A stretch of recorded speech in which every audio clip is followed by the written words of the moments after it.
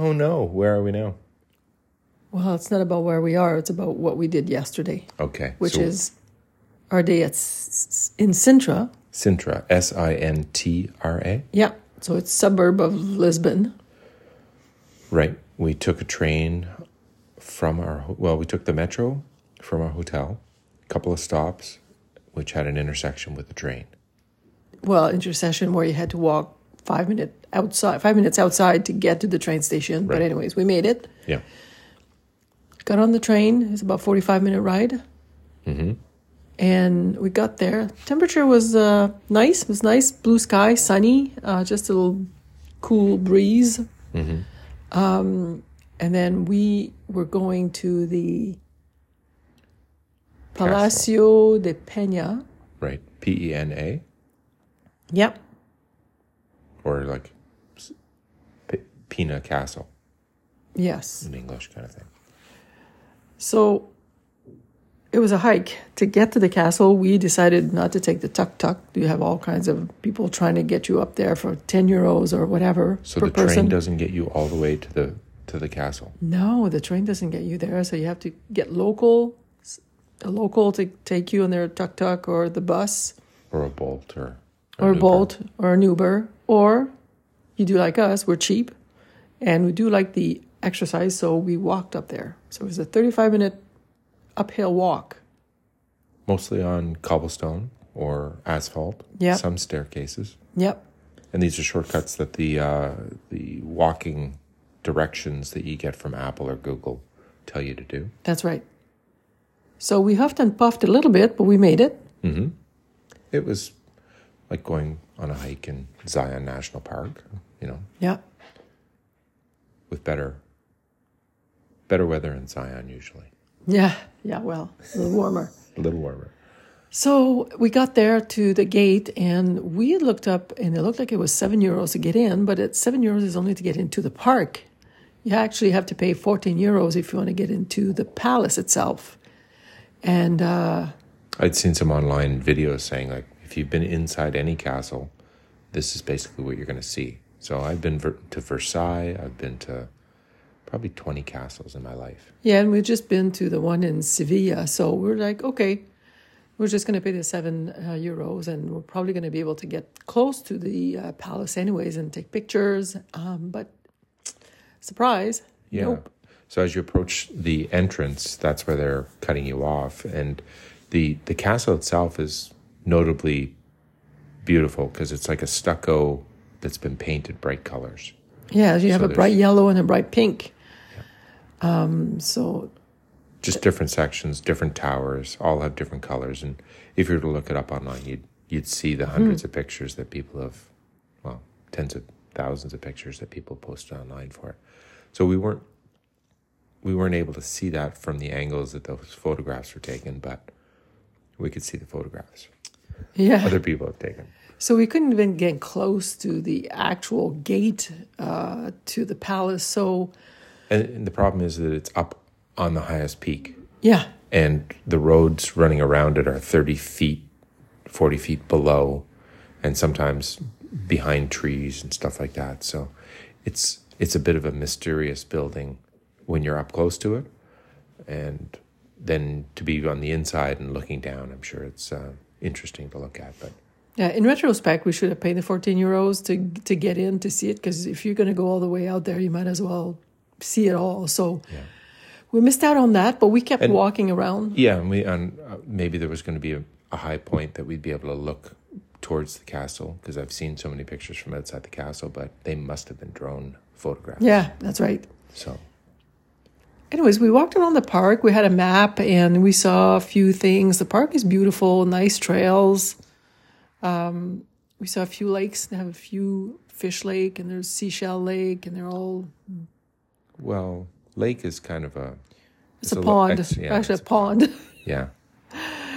But anyways... And it's a hilly area around there. It's a little bit like a British Columbian forest in that you've got some large trees and mixed vegetation, flowers that are in bloom in this time of year, even on some of the trees. Yeah, we actually made our previous podcast in that park, and maybe if anybody's listened, maybe you could hear the little birdie singing in the background because it was nice forest sounds behind us, so it was nice. And it wasn't too busy. Being January and a little bit on the chilly side, I'm sure it dissuades people from making their way out there. Yeah. So we walked around for a couple of hours at least before we decided to make our way back down because we didn't see the whole park. It was huge, and Mr. Paul was getting very hungry, and actually my feet were getting a little tired. So we hiked back down, and Apple Maps gave us a nice straight path on a trail that they didn't show us going up, but on the way down, this was the one it suggested. And then we got, the first 200 meters, and the trail is closed. It's an actual hiking trail. So we ended up going back and just walking down a road. This was a completely different route than on the way up, but we had come out on a different side of the castle. That's right. That's why. So a lot of switchbacks on this road going down. So it took us another half hour to get down. Yeah, and it was a 35-minute walk going down. So many switchbacks, so many views even. So we had a spectacular view of the Moorish castle that is a separate castle on a separate peak, and it's more a traditional looking castle with the stone walls and the undulation on the top, I guess. And it's gray in color, so you could miss it if you weren't looking for it. But right behind it is a partial moon.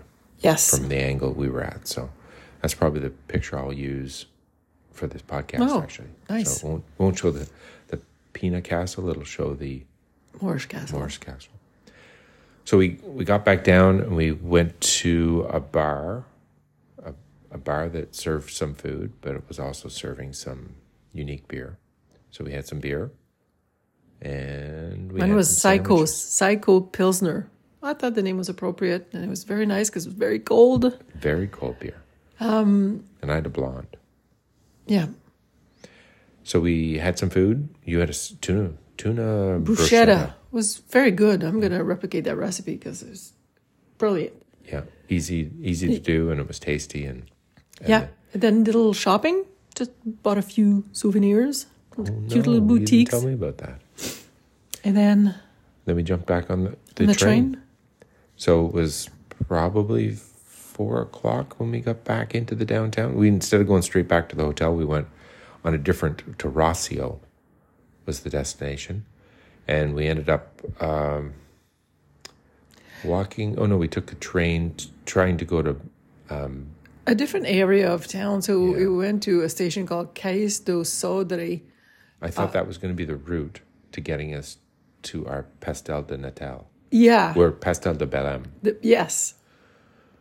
And then it's like, oh no, it's another 5 kilometers on the train, not on the metro.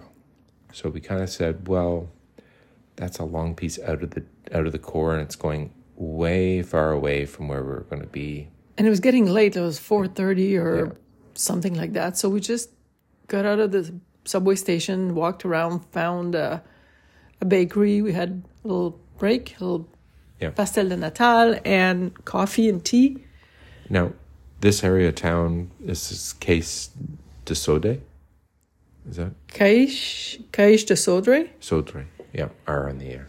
And I was like, this is the astounding part to me, is that everything that is a vertical wall within arm's reach is tagged. Oh, yeah. With paint. Yeah, we should probably put a picture of that, too. It's just an incredible amount. The entire city is like that. Of Portugal, entire country of Portugal seems to have a graffiti problem. Yeah.